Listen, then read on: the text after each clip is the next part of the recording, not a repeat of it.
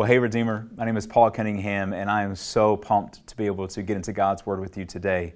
Well, as Rob told you, we've been in conversation about me coming on board and serving as an executive pastor, and my family and I are just thrilled about the opportunity. Really, I'd say over the past 9 months to a year, as we've been sensing God was stirring in us and moving us to a new place, we've prayed for a few things consistently about where God would take us. Number one, we wanted the church to feel like a family on the one hand, but on the other hand, still be serious about reaching the lost and the least and pushing back the darkness in this world. A second thing that we prayed for consistently was that it would be a church that was passionate about being a part of a multiplying movement of churches. We wanted to be a part of a church that really wanted to plant churches that was planting churches. And then finally, really there's more than this, but a final big thing that we just considered as we were praying was we wanted to be a part of a church that was passionate about instilling a biblical worldview in its people, that it would be really intentional about helping its people see every square inch of existence through the eyes of God mediated to us through Scripture. And as I first encountered Redeemer and heard about the opportunity, I saw all those things present, and so it kind of piqued our interest. But then as we dove into the vision and into the house rules and so much of what makes Redeemer tick, my wife and I just looked at each other and said, these are our kind of people. And this is the kind of church that we've been looking for. And then as we began talking to Rob and to the team, it was just amazing. It just felt a kindred spirit, and we have loved our time with the team and loved our time with the people that we were able to be with and present in person this weekend. And I'm excited again, even though that maybe you and I couldn't spend time together in person, I'm excited about getting into God's Word with you, and again, just the opportunity of what God could be doing in our midst. Well, when Rob asked me to preach, I spent a little bit of time just thinking and in prayer about what would maybe be a good text to come out of that I would get to tell you elements of my story and get to have you know a little bit more about me. But then also, and what would be a good text that would also speak maybe to where you are, all the while, of course, being faithful to the text and being faithful to God's Word, because that's the most important thing. And it struck me that even though we've never met each other and even though we're from different places, all of us have had to live through the insanity of the past 12 to 15 months. That all these crazy things have been happening around us, and for many of us, really hard things happening to us. Maybe you and your job was not considered essential, and so that impacted you financially because you weren't able to work for a season. Maybe someone you knew got a bad diagnosis of many different kinds. I've walked through that this year, not myself personally, but I had an uncle who was diagnosed with cancer about 9 months ago, and even just this past week, lost his battle with cancer, but at the same time was then ushered into glory with the Lord. And so I know what that's like to get a diagnosis of a family member that is just not good news. And so all of us here together that are watching this together have had to walk through tough circumstances, either in the past year or before that. And here's what I know, is that all of us in the future are going to have to do that at some point. And so I want us to go to Philippians 1. That was a text that God just brought to mind because for me personally, it's been an anchor and kind of a north star for me in times of affliction and times of hardship to kind of give me a sense of what does God want me to do in this situation and what is the perspective He wants me to have. And then it's also been that really for the church throughout history. So we're going to be in Philippians 1, starting in verse 12, if you'll go ahead and flip there with me. Now, as you're kind of getting there and before we get into the text, let me give you a little background that I think will really be helpful to set the stage and for you to have in the back of your mind as we're walking through this and as I'm reading out loud for us.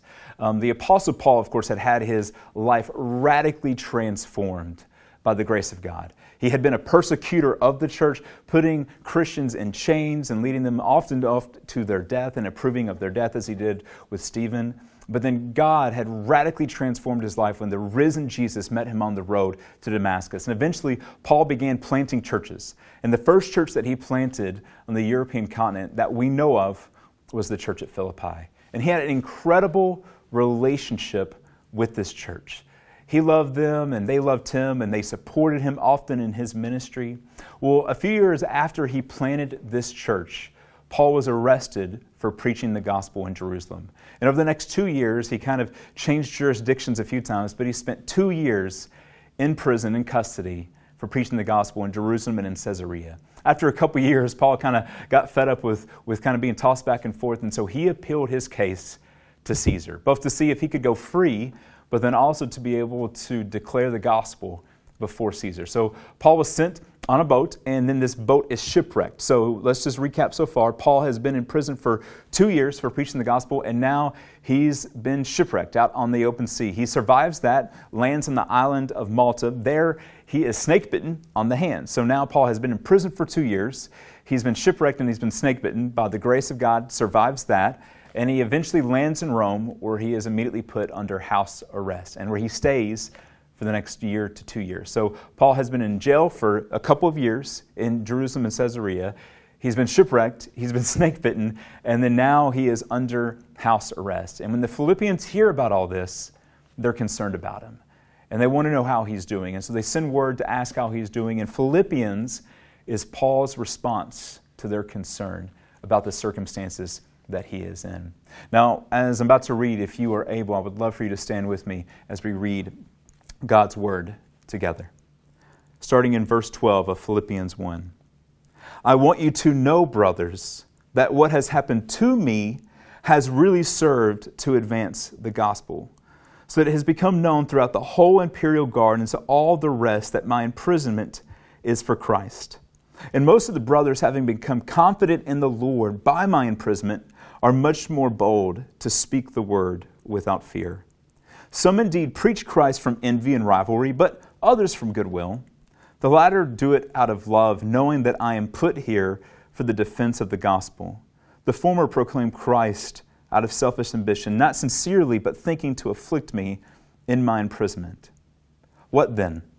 Only that in every way, whether in pretense or in truth, Christ is proclaimed, and in that I will rejoice.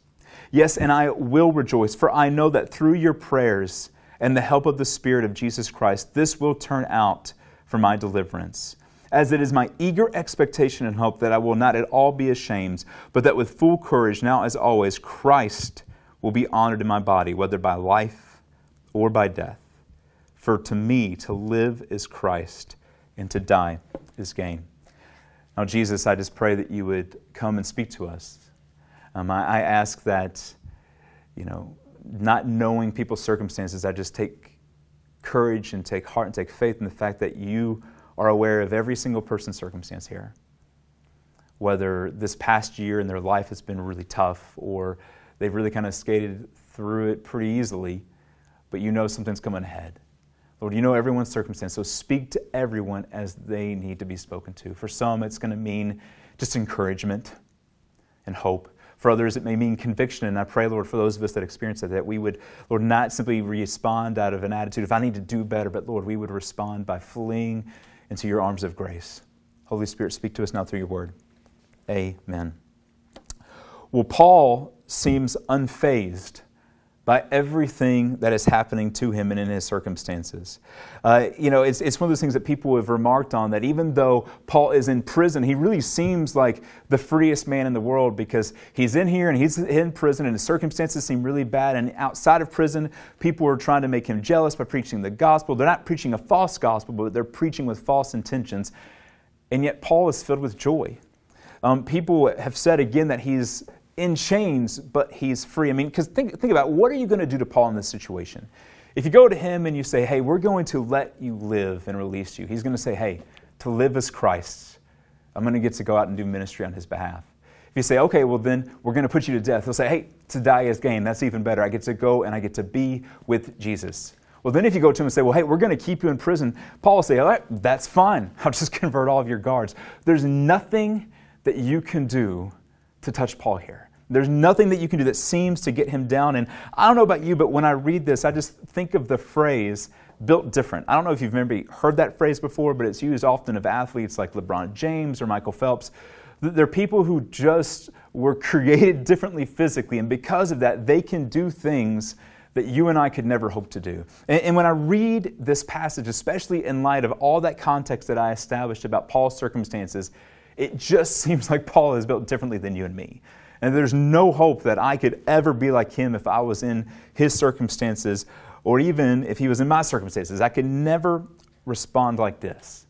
Now, we have to be careful with that a little bit. And I think for two reasons. In Philippians 1, 29 through 30, Paul says this, it has been granted to you," he's speaking to the Philippians, "that for the sake of Christ, you should not only believe in him, but also suffer for his sake, engaged in the same conflict that you saw I had and now hear that I still have." So Paul sees the Philippians suffering, and he himself is suffering. And so I think part of what he's doing here in this book is trying to model for them the way that they can suffer in the midst of their circumstances as he has in his. And then also in Philippians 4:9, Paul just gets really explicit, and he tells them, "What you have learned and received and heard and seen in me, practice these things, and the God of peace will be with you." Now, a little bit of a spoiler alert. In a bit, I'm going to say that really how we can imitate Paul is not simply to try harder and to do better, but really to just run to Jesus and run to the gospel, because it was that made Paul the way he was. Now, that being said, though, I do think we just need to acknowledge that Paul is just not like us in our circumstances. I imagine that if you and I were in prison like Paul, we would rally the best legal team that we could afford, and we would try to maybe get an interview with someone to try to get public opinion on our side, but that's not what Paul does. He simply rejoices over all that God is doing through his circumstances. And what I want us to do is maybe look at what enabled Paul to have this mindset and this attitude in his circumstances so that we could do something similar in ours. And we're going to look at really two themes that just are dominant in this passage and that are really interrelated as well: Paul's perspective and Paul's purpose. And really you see these both at work here, and starting in verse 12. It says, "I want you to know, brothers, that what has happened to me has really served to advance the gospel." So there's what has happened to Paul, and if you were just to look at his circumstances and his surroundings and all the things that had happened to him over those past 3 or 4 years, you would have, and he would have, every reason to despair. But Paul's saying, hey, there's a different thing that we can look at. That's the idea of perspective, right? That, hey, perspective is I can look at it from one angle, but I can also look at it at a different angle and see that something greater can be seen. And that's what Paul says here. He says, hey, all of that I have experienced has not actually been a hindrance to the gospel. Because you can imagine the Philippians were concerned about that.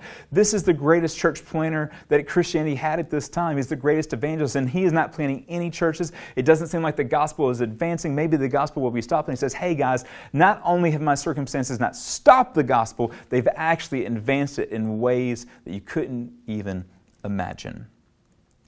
Paul says there's a different way to look at what's going on.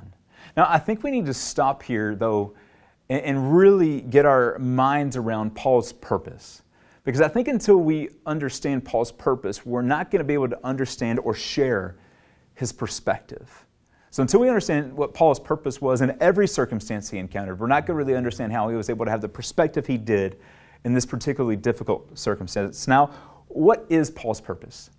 I think if we do just a brief flyover of Philippians 1, it'll be really easy to pick up. Philippians 1:12, what has happened to me has really served to advance the gospel. Philippians 1:14, because of imprisonment, Paul says the brothers are much more bold to speak the word, referring to the gospel. Philippians 1:18, only in every way, whether in pretense or truth, Christ is proclaimed, and in that Paul rejoices. Philippians 1:20, Paul's hope is that now as always Christ would be honored in his body, whether by his life or by his death. Philippians 1:21, for me to live is Christ. Paul's purpose, the reason he existed, the reason he got up in the morning, was to magnify Jesus and to advance the gospel. That was the very central part of his being.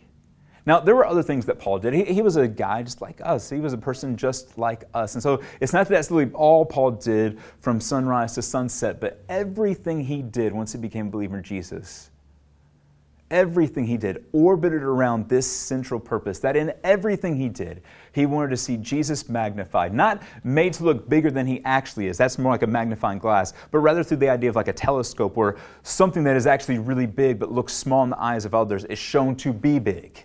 That's what Paul wanted to do with his life, and he wanted to advance the gospel.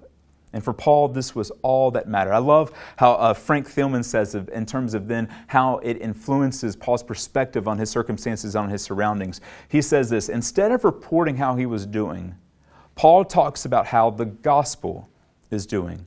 Paul's purpose is so entwined with the gospel that to ask how he is doing is to ask how the gospel is advancing. Maybe let's put it this way. If I had the chance to meet you this weekend while we're here in Bellingham, and I were to ask you, okay, like, how are you doing? How's life going? What would you kind of mentally catalog and go through in your head to be able to answer that question? Okay, a lot of us would probably begin thinking about, okay, well, what's happened this week? Has it been a good week at work or a bad week at work? Hey, was I in traffic for a while? Was able to get that awesome spot? Man, what has life been like at home? We would think about all these things that either happen to us or around us, but that's not where Paul starts. Paul starts with, how is the gospel advancing in everything that's happening to me or around me? When Paul walks into a situation, he's not thinking, hey, is this easy or is it hard? Is it comfortable or not? Paul's thinking, hey, in this place, how is God moving and how can I be a part of it? So I think before we go any further with Paul and his perspective on his circumstances, I think we need to really stop and just ask this question. What's your purpose? Like, what is the central, biggest thing in your life? Or I think just to make it kind of personal, Paul in verse 21 says this classic phrase, for to me to live is Christ, to die is gain. If you had to personalize that and be honest about it, what would you say to fill in the blank? For me to live is fill in the blank. And not what you should say, but what's really true. And listen, we don't know each other very well, and if God ends up leading me and my family here, hopefully you'll get to know this about me. Something I like to say, both individually and to groups of people, is this: is God has no interest in loving who you pretend to be. He wants to love who you are. So right now, before God, what would you have to honestly say is the greatest purpose in your life? Maybe it's your kids or your family. Maybe it's your job and accumulating wealth. Maybe it's leisure. You live for those times. That's the biggest thing for you, is when you can go out and be leisure and be comfortable. What is it for you? Maybe if you're a student, it's getting good grades. Maybe it's sports. What is your greatest purpose in life? Now, if you'll notice, all the things that I mentioned really aren't bad. But what they can't be is the greatest thing that we live for. And really for two reasons. Number one, at the end of the day, those aren't going to last forever. Paul says to live is Christ, to die is gain. Well, here's the thing.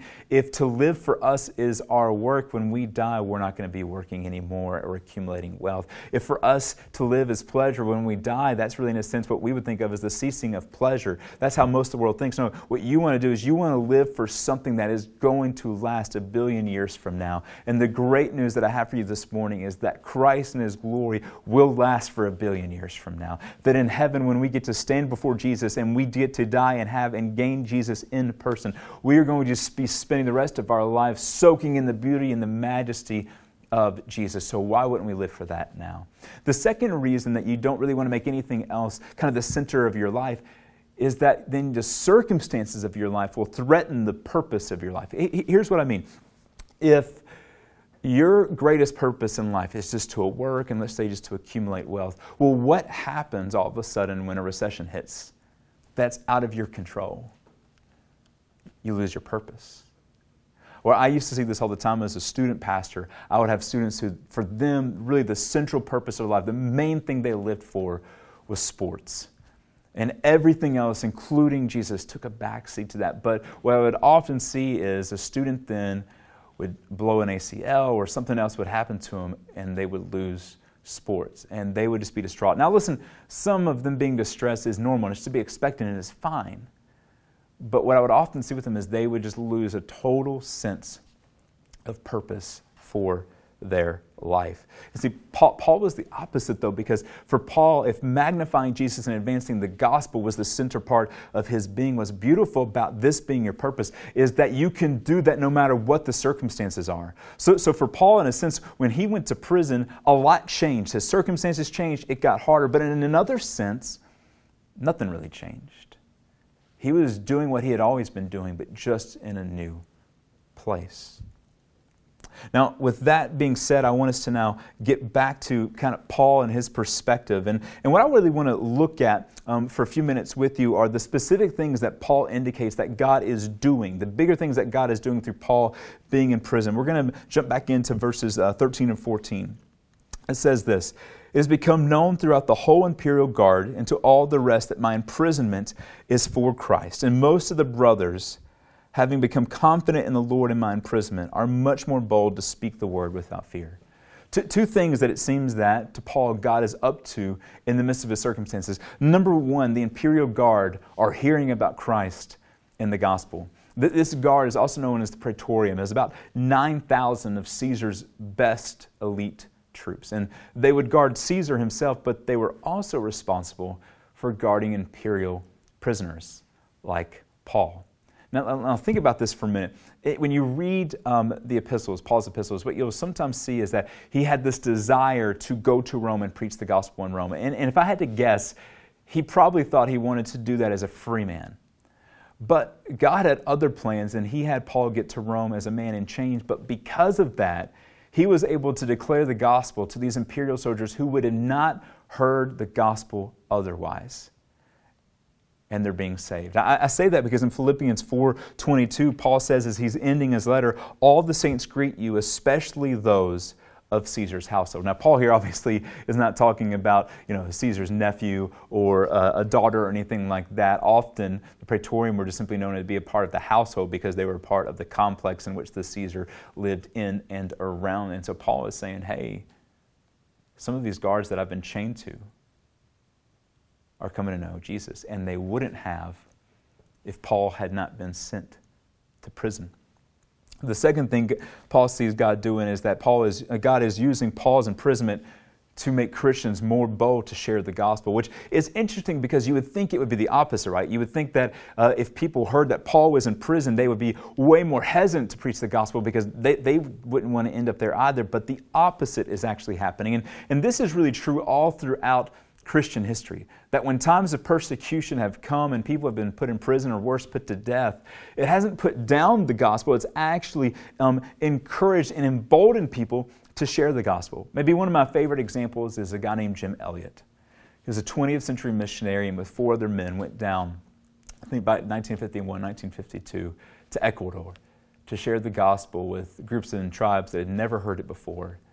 And one of my favorite sentences from Jim Elliot is this, he is no fool who gives up what he cannot keep to gain what he cannot lose. Jim Elliot was willing to give up his comforts to go and preach the gospel. And when he did, and shortly after they landed, all 5 of the missionaries, including Jim Elliot, were martyred for their faith. Now, news of this gets back to America, and you would probably expect that this dampened people's fervor to be missionaries and to go preach the gospel in hard-to-reach places. But the very opposite happened. Instead of it dampening people's boldness, it ignited a flame. And over the next coming years and decades, hundreds and maybe even potentially thousands of missionaries were sent out to places they would have never gone to otherwise if this had not happened. And so Paul is saying that, hey, what has happened to me and all these bad things has really been a part of God's plan for something greater. What should have been a hindrance to the gospel has actually been a tool to advance it to places it never would have gone otherwise, if not for Paul ending up in prison. Now, I would submit to you that this isn't just something that God did in Paul's life. This is just something God does, period. It's his normal way of operating. I think you see this in the Old Testament in the story of Joseph. If you're not familiar, just real briefly, Joseph is a guy in the Old Testament. He is sold into slavery by his brothers. Bad move if you're a brother. Sold into slavery. And then from slavery, he goes into prison. And he spends 13 years of his life in slavery and in prison. And if you were just to look at his life through those circumstances, it would seem dark, if that was your only perspective. But God was up to something. Over time, God elevated Joseph to being the second in command over all of Egypt. And God had given Joseph the ability to interpret this dream that let him know that a famine was coming on the land. And so Joseph started stockpiling all of the food that he could in the years where it was plentiful. And because of that, when the famine came, Egypt had plenty of food. But guess who didn't have a lot of food? His brothers.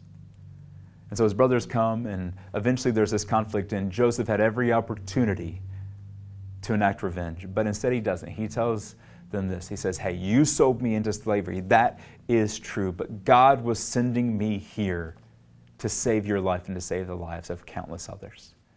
My other favorite example, and it's really the ultimate example in all of Scripture and all of history, is Jesus. If you had been a follower of Jesus, and if you had been there on Good Friday and were looking at the cross, you would have thought, God has left the building. There is no way He's at work here. It's all dark. This is madness and chaos. But it was the darkest moment in human history that God used for the greatest good in human history, and that was our salvation. This is just what God does. He's working in ways that we cannot see with our own eyes. Now, I want to be careful right here, especially since you and I don't know each other too well, and I don't know your story, and I don't know your past and what you're going through right now. What I don't want you to hear me say or to be hearing Paul say or Scripture say is that it's not okay to not be okay. that it is not okay to feel bad about whatever circumstance you're in. It's not okay to wonder, God, what are you doing here? That's not what this is saying. It is okay, and I love that you guys say this all the time, it is okay not to be okay. Paul is not saying, hey, you have to act like everything is fine.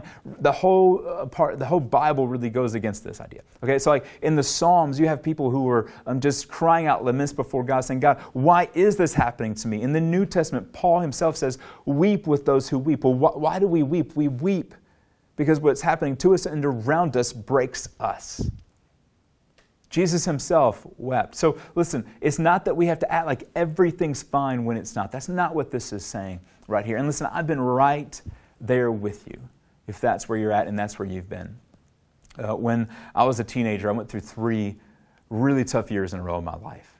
In the first year, my brother became severely addicted to drugs. He was a very violent guy. At one point, kind of pulled a knife on me, and it was just a really, really toxic situation in our home. Went to rehab for about a year. Year after that, I lost both my grandfather and a different uncle in the same week, the father and the son. And the uncle was especially rough on me because he'd been this really big, burly guy, and he got cancer, and I just watched it eat him away till he was nothing but skin and bones. And then a year after that, my mom left my family. That was kind of the last straw for me. Now, in her defense, she wrote a letter. My dad was a pastor, which just compounded some of it. And she wrote a letter to the church. But in that letter, she said, I've been married to him for almost 30 years, but I haven't loved him for 20. And she was trying to explain why that was her decision, but still just hearing that and hearing other things just wrecked me. And I just remember just getting so angry at God.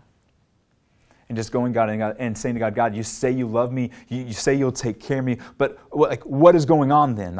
Why is this all happening? And I would just do this over and over and over again. But eventually, I stopped and I said, God, I'm just done with you. And I walked my own way.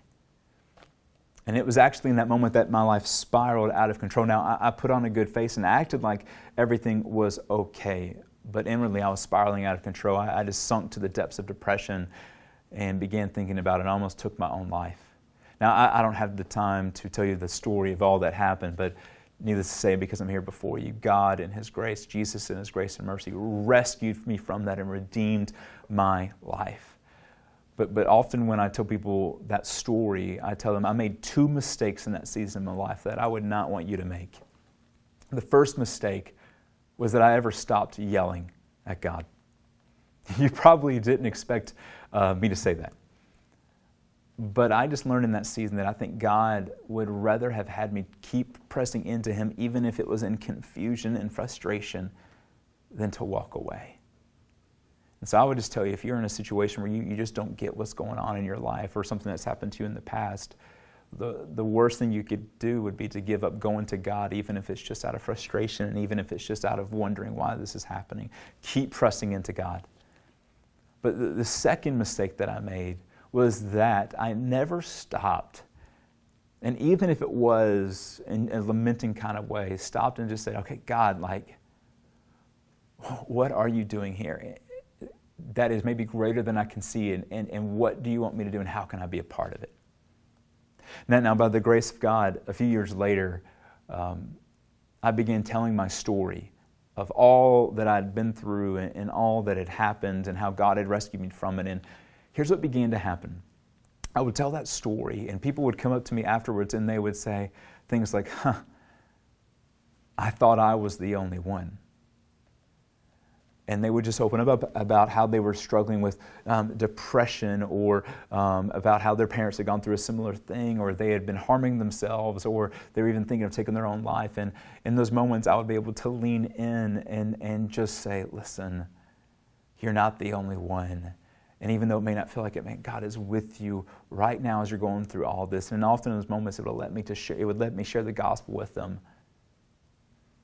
And what I realized in those moments was this: what had happened to me had really served to advance the gospel. And so listen, for you, I'm not saying that you have no space to ask tough questions because of your circumstances. What I'm saying is to consider, to hold on to the fact that God is working on a greater scale and a greater canvas than you and I can possibly imagine. And I use that word canvas intentionally.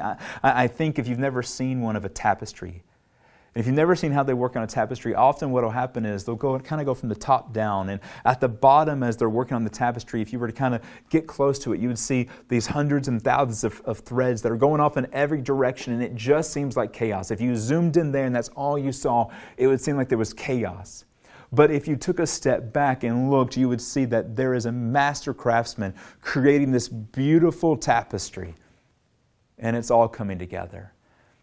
And I'm just asking you to trust that there is a master craftsman, a master artist of your life who has a plan. And part of that plan is to use every circumstance in your life to magnify Jesus and to share the gospel. And I would even say that God will use the most painful moments in your life to show Jesus in ways that could not have happened otherwise. That often it's in the darkest moments of our life that the light of the gospel shines brightest. And I'm asking you to hold on to that with me today. So we've seen Paul's perspective, we've seen his purpose, but now my question is, okay, so what do we do? It feels like we're almost where we were at the beginning, where it just seems like Paul is on this totally different level and there's a gap between us and him. And so what do we do? I just want to give us a couple things. The first thing is we have to go back to the gospel. And what I mean is that really this is supposed to be what happens when we read Scripture. Is that we see, like when we see who God is and all that He wants us to be, whether because He tells us or because He shows us the example of someone like Paul, we see that there is a gap between who He is and who we are supposed to be and who we are. And oftentimes our instinct is to try to fill that gap ourselves, to try to say, okay, I'm going to do better. So in here we're going to say, I'm going to live for Christ. I'm going to be just like Paul. When in actuality, God wants our first instinct to be to realize that we don't have to close the gap, that Jesus already closed the gap for us, that Jesus already lived the perfect life that you and I couldn't live, that whereas you and I very often do not live for God, that's all Jesus did while He was on planet Earth. And then He died in our place to cover over all of our failures. The first place I would ask all of us to go to is back to the gospel. And also because, listen, as we go back to the gospel, what happens is we see the fact that Jesus still loves us just as we are. It puts passion in our hearts to live for Jesus, not out of trying to earn anything, but because we just love Him. Go back to the gospel. And I would also say, connected to that I don't think that we have to try to be like Paul. I think rather we need to ask the question, how did Paul become like Paul? What made him get to this place? And I would argue that if you just read his epistles and you read the book of Acts in his life, you'll see a man who came to see that every point of his existence was in reference to Jesus. If you were to ask Paul, how did you get here on this earth? He would have told you, for by Jesus all things were created. All things were created on heaven and on earth, visible and invisible. All things were created through Him and for Him. That's Colossians 1:16. If you were to ask Paul, how could you believe that God loved you even when you persecuted the church? He would have said in Romans 5:8, God shows His love for us, for me, and while we were still sinners, Christ died for us. If you were to ask Paul, how did Jesus save you and why did He save you? He would say, hey, I'm the least of the apostles, unworthy even to be called an apostle because I persecuted the church of God, but by the grace of God, I am what I am. 1 Corinthians 15:9 and 10. If you were to ask Paul, hey, didn't you give up like a lot to follow Jesus? You were the cream of the crop of religious leaders. Like, didn't you give up a lot? He would say from Philippians 3:8, I count everything as lost because of the surpassing worth of knowing Christ Jesus my Lord. If you were to say, Paul, like, what gets you up in the morning? What gives you purpose in meeting? He would say from Acts 20:24 that he considers his life of no value or precious to himself if only he could finish his race and testify to the gospel of the grace of God. Acts 20:24. If you were to ask him, hey, Paul, like, why do you drink orange juice? He would have said from Colossians, hey, whatever I do, whether in word and deed, I do it all in the name of the Lord Jesus, giving thanks to God the Father through him. If you were to stop and say, okay, well, Paul, like, what if all of this leads you to your death? He would say from Philippians 1:21, to die is gain. And then if you were to say, okay, Paul, so then why is to live Christ? He would probably say, everything I am is from, through, to, for, and every other preposition you can think of in relation to Jesus. What else is there to live for? But here's what I want to stop, though, and say to you. Everything I just said about Paul, and that is true of Paul, is true of you. You were created through and for Jesus. You were saved by Jesus. Maybe you weren't a persecutor of the church. I doubt you were, but Ephesians 2 tells me that everyone who is apart from Christ was dead in their sins, so that if Jesus has saved you, you're a walking miracle.